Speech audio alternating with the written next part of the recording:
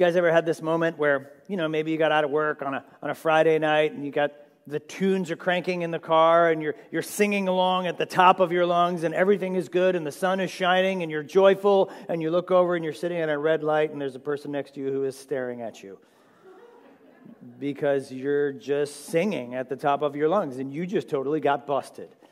And they saw it, and you just try and, stare straight ahead and pretend it didn't happen. I can't sing anymore, but, maybe I'll get caught air drumming for sure, absolutely. But I'm asking for a friend, right? Never happened to me. There are those times where we have, for whatever reason, in the moment, our heart is overflowing with joy. And it seems like maybe a natural outflow of that is worship. And it expresses itself in singing. Worship is way more than singing.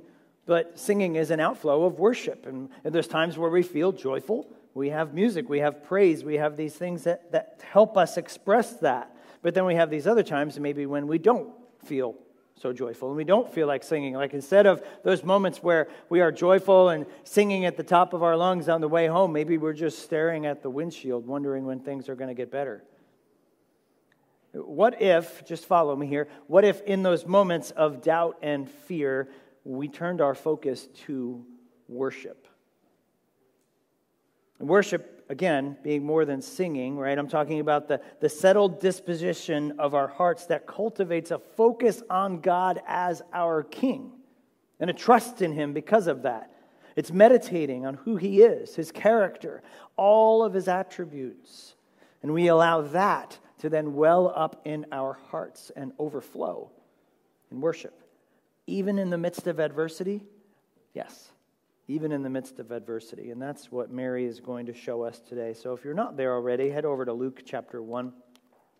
Continuing our Advent series. Last week we started by looking at Mary and the angelic announcement of the future birth of her son, Jesus Christ. Mary was visited by the angel Gabriel, who brought the news of God's favor upon her. An unbelievable news, even though she was an unmarried virgin, she would conceive and give birth to a son. She is to name him Jesus, and he will be King of kings and Lord of lords, and he will be King of God's eternal kingdom. Mary, like many of us, we don't really have a category for this, and Mary expressed, how can this be? The realization, answer, God. Because nothing is impossible with God. Miracles are not miraculous to God. In the end, Mary comes to accept this as from God, saying, as we ended last week, behold, I am the servant of the Lord. Let it be to me according to your word. Oh, church, that we might develop this perspective. Let it be whatever you say, Lord.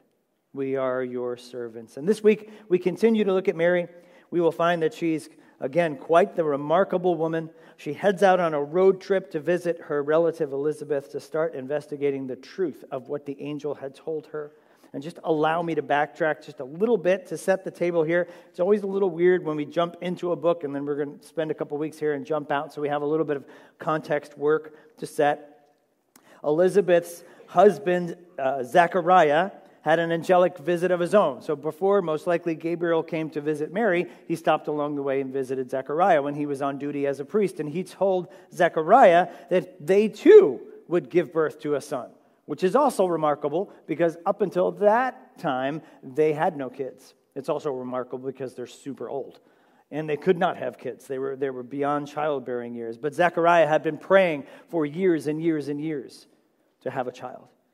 And he's visited by the angel. And if we backtrack just a bit to chapter 1, verse 13, we'll look at this and set the foundation for us today.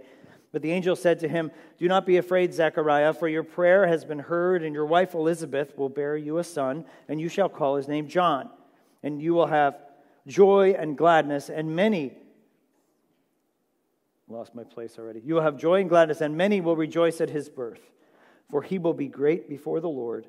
And he must not drink wine or strong drink, and he will be filled with the Holy Spirit even from his mother's womb. And he will turn many of the children of Israel to the Lord their God, and he will go before them in the spirit and power of Elijah, to turn the hearts of the fathers to the children, and the disobedient to the wisdom of the just, and to make ready for the Lord a people prepared. crazy news, the miraculous conception and birth of John the Baptist, right? We're very familiar with John the Baptist, maybe from our time in Matthew, the forerunner of the Lord, the continuation of the prophet Elijah, who will come and prepare the way for the Lord. He came, crazy guy in the wilderness with crazy hair, eating bugs and honey, wearing burlap, baptizing people, saying, repent, the kingdom of God is at hand, pointing the way to the Messiah. The Messiah is coming. Prepare the way of the Lord.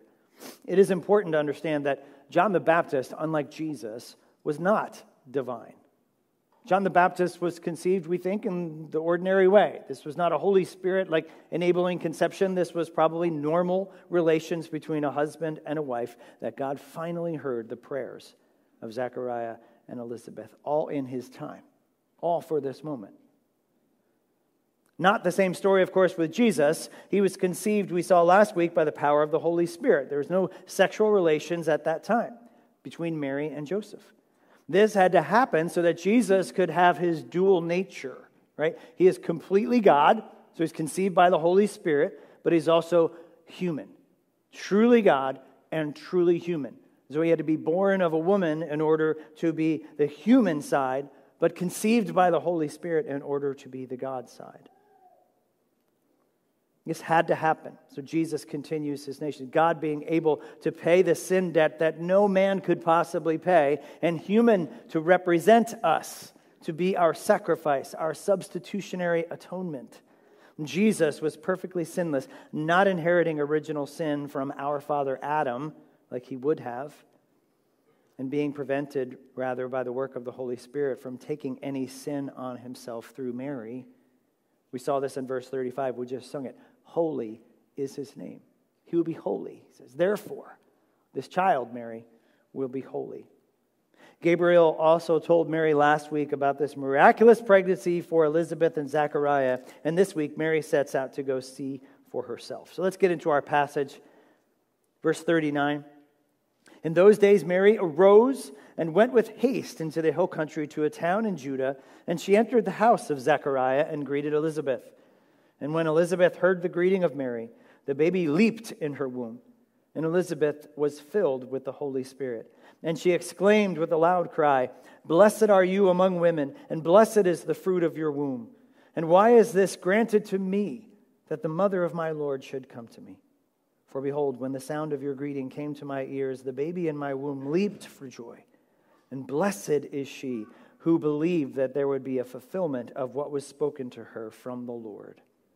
If we pause there and look at this chunk, in those days, meaning just kind of Bible speak for saying at the same time that what was going on with Mary and the angelic visit, then after this, right in the immediate context, Mary gets up, it says, with haste, quickly, with urgency, on a mission to go see her relative, Elizabeth. Mary goes into the hill country of Judah. And so, yes, map people, rejoice. You have a map to show us. So, Nazareth being up here, the Christmas tree's over there, cool. Nazareth is up here, and then you see this journey that we suppose the hill country was somewhere around here in Judah, just south of Jerusalem, right?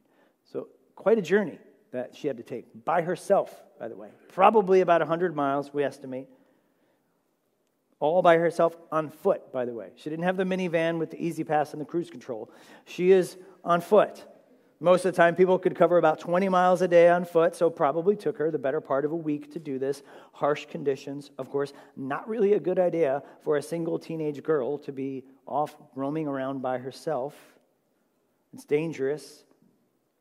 And she went with haste, quickly, on a mission. We see tremendous character in Mary already. Not only her willing acceptance of God's plan, despite it seeming impossible, but now we see her taking action in obedience to go see her relative Elizabeth to check this out for herself.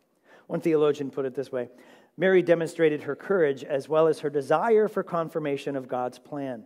Such a journey would have been dangerous, especially for a young girl alone. Mary serves as a role model, not only for her obedience, but for her action. She overcame any fear that she may have had about surrendering to God's call in her life, or facing the possible danger involved in confirming his will, such complete surrender freed her to act in confidence. When Mary arrives at Elizabeth's home and calls out to her to say, "I'm here, hello," Elizabeth's child, John, in the womb, leaps for joy. About 6 months pregnant, moms, you know how this feels. I'm not even going to pretend to know how this feels. I saw it twice. You see the arms and the legs moving in the belly and all of that. I can't even imagine what that feels like to have a human life growing inside of you. And then to have the baby leap for joy. Right? Sometimes moms, I know, you're like, what are you doing in there? But leaping for joy when she heard the voice of Mary confirming that was no ordinary visitor. John the Baptist filled with the Holy Spirit even from the time he was in the womb. As a preborn baby, he hears the voice of the mother of Jesus and leaps for joy. Elizabeth, filled with the Holy Spirit, exclaims in confirmation to Mary, "Blessed are you among women, and blessed is the fruit of your womb." And then she says, "Why me? Why am I so special that the mother of my Lord would be in my house?" And to have this confirmation, Elizabeth gave Mary the confirmation she was looking for. Another sign, another indication she's on the right track, another indication this is for real, another indication that this is true. And Mary is blessed for her role in all of this. Elizabeth says it 3 times. "Blessed are you among women, blessed is the baby to come, and blessed are you, Mary," watch this, "for your faith. You who believed what was said to you." You who believed it was real. Believed it to the point of walking 100 miles over the course of a week in dangerous conditions by yourself because the angel told you about what happened. That's obedience. That's faith. And I'll say it this way. Believing God's word produces the blessings of obedience. Believing God's word produces the blessings of obedience. Here's the thing. If we don't believe God at his word, we're not going to obey his word. And then why should we expect God's blessing? See how that works? If we don't believe what God says in his word, we don't believe him at his word, we're not going to obey. And if we don't obey, why would we ever expect God's blessing? And as human beings, we want the blessings. Yes, bring it on. We want the blessings. Please bless me. Sure, give me the blessings. But where do the blessings come from? They come from a heart that believes God and therefore submits to God, as King, who trusts him at his word. Mary believes God's word, that she will become pregnant and have a son. She believed that Elizabeth was pregnant. So she goes there to see for herself. This faith of hers leads her in obedience, in action, and therefore she is called blessed for her obedience, which stems from her faith. To say it another way, obedience comes from faith. Obedience comes from faith. It's important to point out here that Mary is a human being, right? She is not divine, right? That's the error of Roman Catholic theology, right? They won't come right out and say in their doctrine that Mary is a god, right? Because that's too far, but then we'll venerate Mary and give her special praise in a special place. So she's kind of, sort of, yes, mostly a god that we would pray to, that Mary could help us in things. And that's not true. That is false doctrine. We don't see that in the scripture at all. We don't pray to Mary. Mary is blessed. But Mary's a human being. Mary is undertaking an extraordinary thing, empowered by the Holy Spirit, but an ordinary human being. Mary actually talks about this later on in Luke, which we won't get to, but I'll say it anyway. Luke 11:27, and she actually, watch this, she's going to pair it with obedience. In Luke 11:27, these things are happening. Jesus is teaching on the scene. This is years and years from now, obviously. He said these things. A woman in the crowd raised her voice and said to him, "Blessed is the womb that bore you and the breasts at which you nursed." So Jesus is teaching, and this woman says, "Blessed is Mary." How awesome is Mary? And what does Jesus say? "Blessed rather are those who hear the word of God and keep it." He says, don't make too much of a big deal of my mom. I love her, right? But we're not worshiping Mary. Here's who's truly blessed, he says. "Blessed rather are those who hear the word of God and keep it." Believing God's word produces the blessings of obedience. Church, we live on this side of redemptive history. We know what God expects of us because we have it all here. We have God's holy, authoritative, complete word, kept and preserved for us. We have it. We don't have to guess what God's word is. We don't have to guess about what expects of us. We have his word. We have the Bible, and blessings come from not only believing the Bible, but obeying it. And God doesn't give us his law as a cosmic killjoy.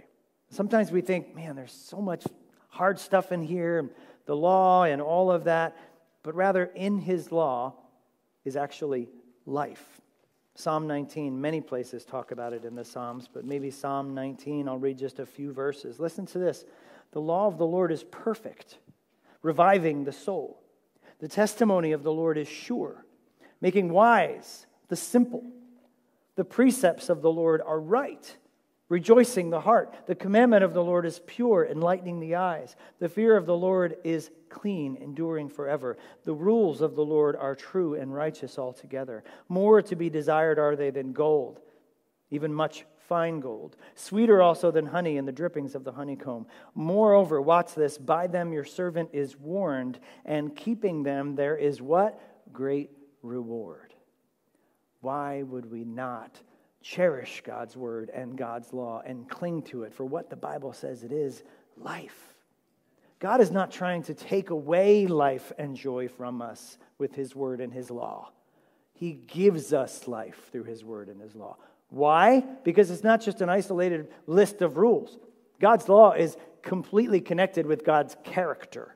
It's who God is. God's law is a reflection of himself. God is justice. God is mercy. God is faithfulness. God is righteousness. And so as we obey God's law, we're obeying God's character. And there's blessing in that. There is great blessing in obeying God's word. And we are warned. We're warned. Keep ourselves out of trouble by obeying the law. Who would not want these things? And sometimes, though, we can fall into this kind of weird intellectual agreement with God's word. You know, we can study it and be like, yes, I like this very much. This is good. And then we close the Bible, right, and then don't actually obey it. We can have this weird kind of intellectual appreciation for God's word, but that doesn't translate into actual obedience in our daily lives. We're called to be doers of the word and not merely hearers. And famously, the book of James talks about that in James chapter 1. Listen to this. But be doers of the word and not hearers only, deceiving yourselves. For if anyone is a hearer of the word and not a doer, he's like a man who looks intently at his natural face in a mirror. For he looks at himself and goes away and at once forgets what he looks like.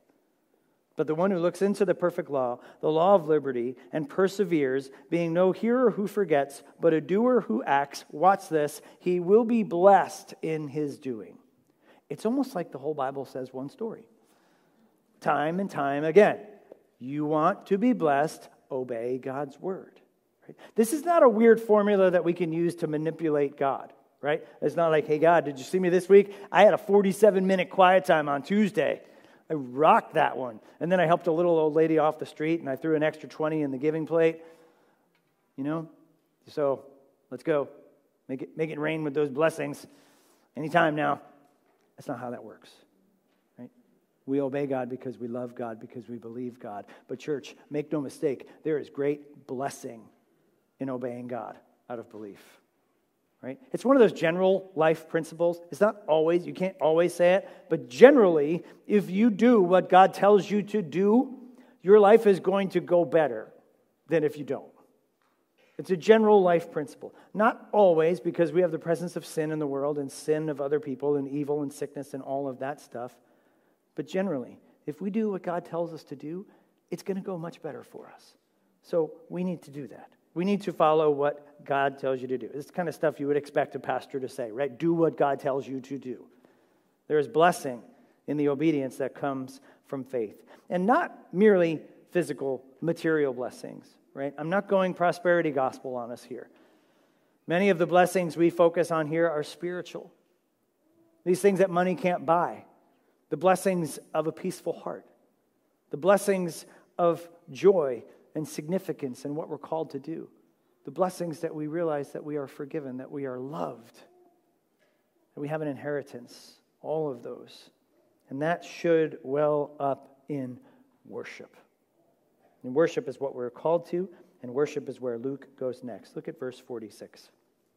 And Mary said, "My soul magnifies the Lord, and my spirit rejoices in God my Savior, for he has looked on the humble estate of his servant. For behold, from now on all generations will call me blessed, for he who is mighty has done great things for me, and holy is his name.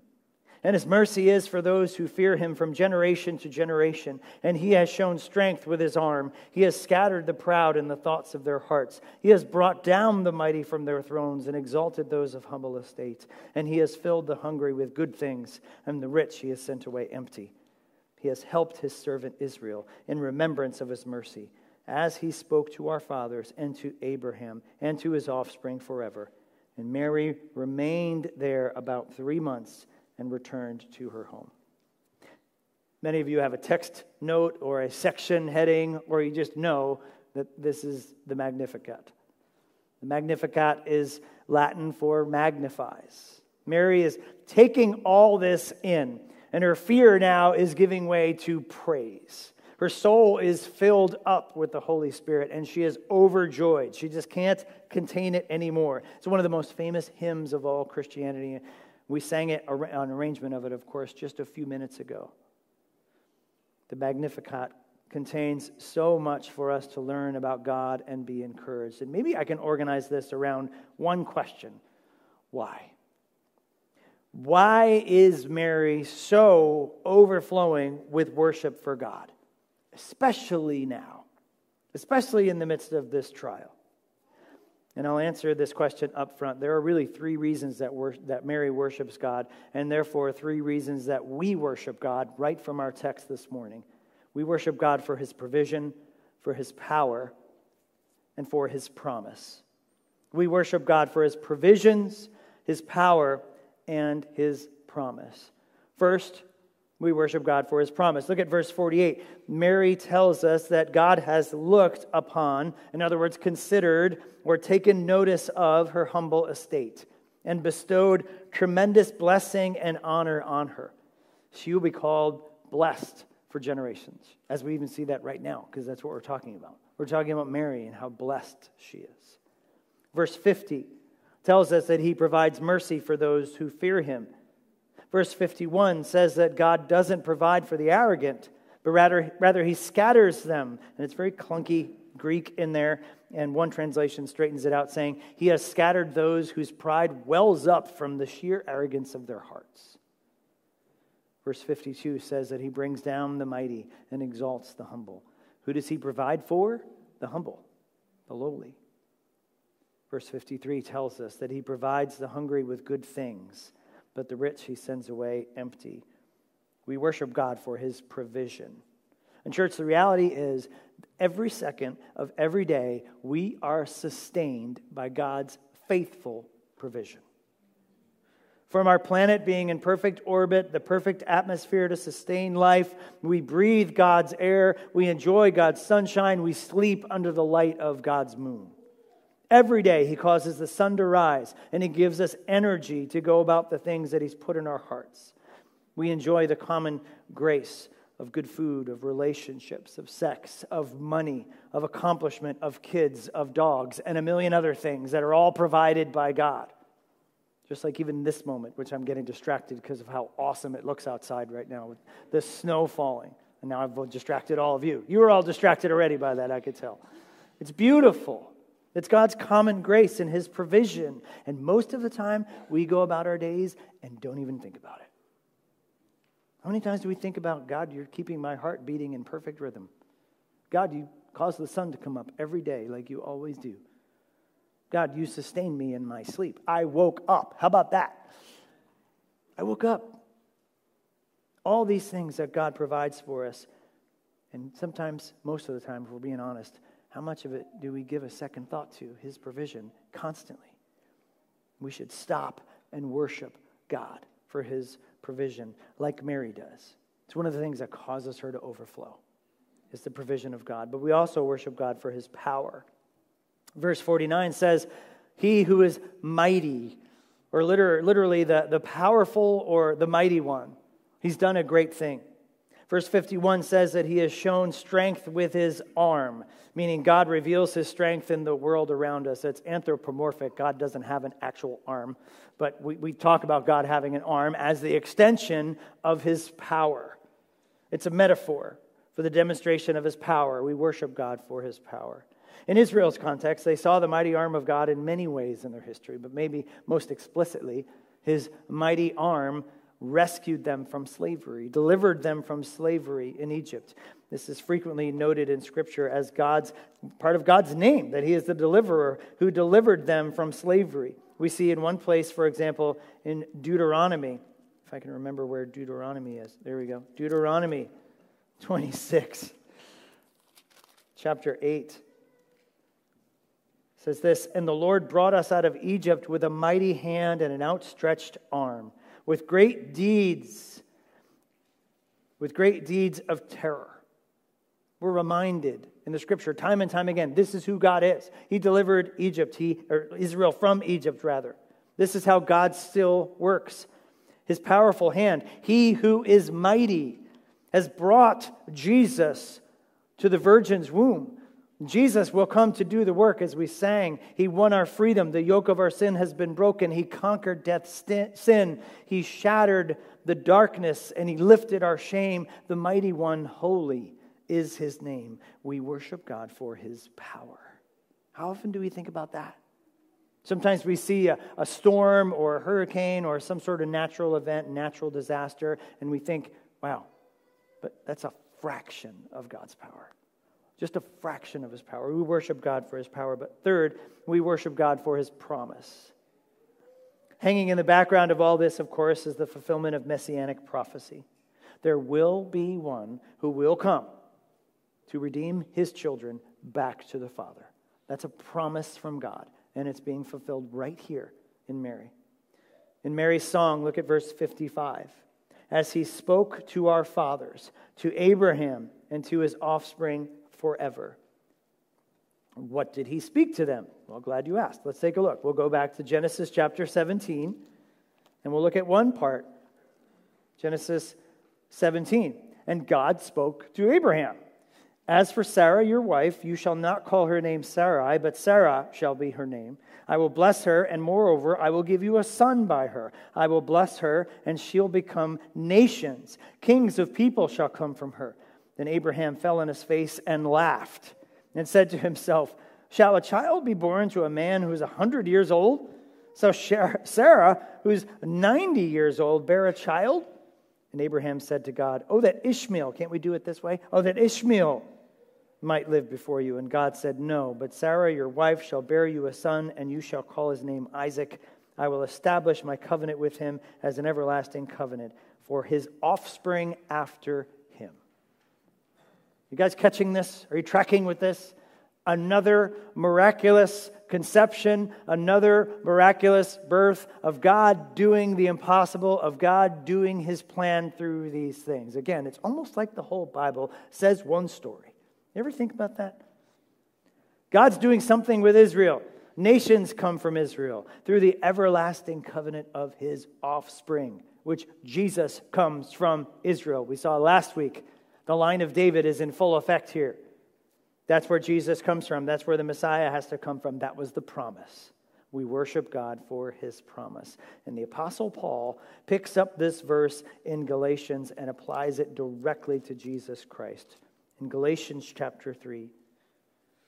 Now the promises that were made to Abraham and to his offspring, it does not say, and to offsprings, referring to many, but referring to one, and to your offspring, who is Christ. This is the fulfillment of the promise. Elsewhere in 2 Corinthians, Paul says, every one of God's promises find their fulfillment, literally find their yes in Jesus Christ. We see all of that. And we could look at it in a level of maybe our own appreciation, our own assurance. Does God love me? Yes. How do we know that? Look at Jesus Christ. Am I forgiven? Yes. How do I know that? Look at the promise fulfilled in Jesus Christ. He did the work. He did the work for us. Right? All the promises of God come together in Jesus Christ, and we worship God for his promise. The biggest promise God has ever made is to redeem his children back to him through the promised Messiah. And he kept it, church. That's why Christmas is such a big deal. That's where the provision, the power, and the promise of God all come together. It comes together in Jesus Christ, the King of Kings and Lord of Lords, worthy of our eternal worship and service. And so if we're called to believe God, and he is worthy of our belief and our worship, where does that leave us? Well, look at Mary. Teenage girl, her whole life from a practical perspective just got put in the blender and turned upside down. She's absolutely, probably terrified. Pregnant, not married, fiancé definitely not happy with her. Crazy angel encounters. If anyone should be lacking faith and consumed with doubt and worry right now, it should be Mary. And what is Mary doing? Singing, worshiping. It should be Mary, but instead she's full of faith, faith enough to make her walk by herself 100 miles, and then full of worship and sing about it. So I'll say it this way. We destroy doubt and fear with faith and worship. We destroy doubt and fear with faith and worship. Again, put yourself in the shoes of Mary in the context of the passage. Think about how her life has just been turned upside down. Think of the fear, the worry, and anxiety that she's experiencing. Think of the crazy news from Gabriel and how she must have doubted God's word. Yeah, right. I'm going to have a baby. One problem, I'm not married. And I haven't been with a man.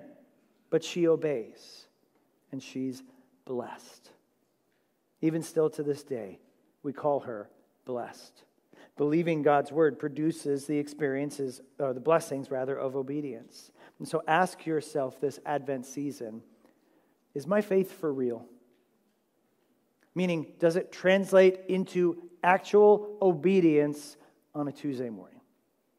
Or is it just something that I come here and I read the Bible and I intellectually appreciate, but does it actually impact the way that I live every single day? Do I believe it enough to actually obey it and receive the blessings of obedience?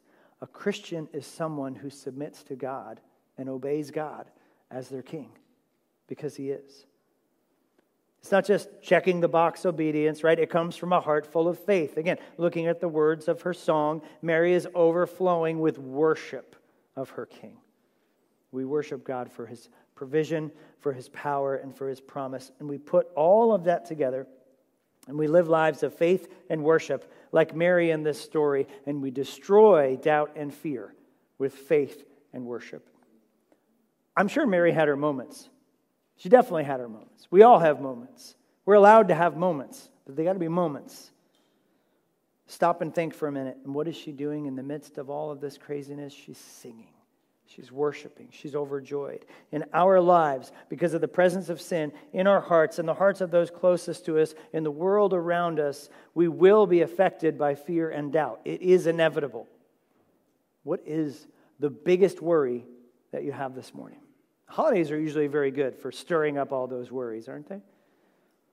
Maybe it's a physical illness, a temporary one that you wish would just go away, or one that you've been living with for years. Maybe it's finances or your business. Maybe it's just the stress of raising little kids and running them all over God's creation. Maybe your relationships are in turmoil. Here's the question, church. Are you worrying about all of those things, or are you worshiping in the middle of them? That's what we see, Mary. Are you worrying about these things, or are you worshiping in the midst of them?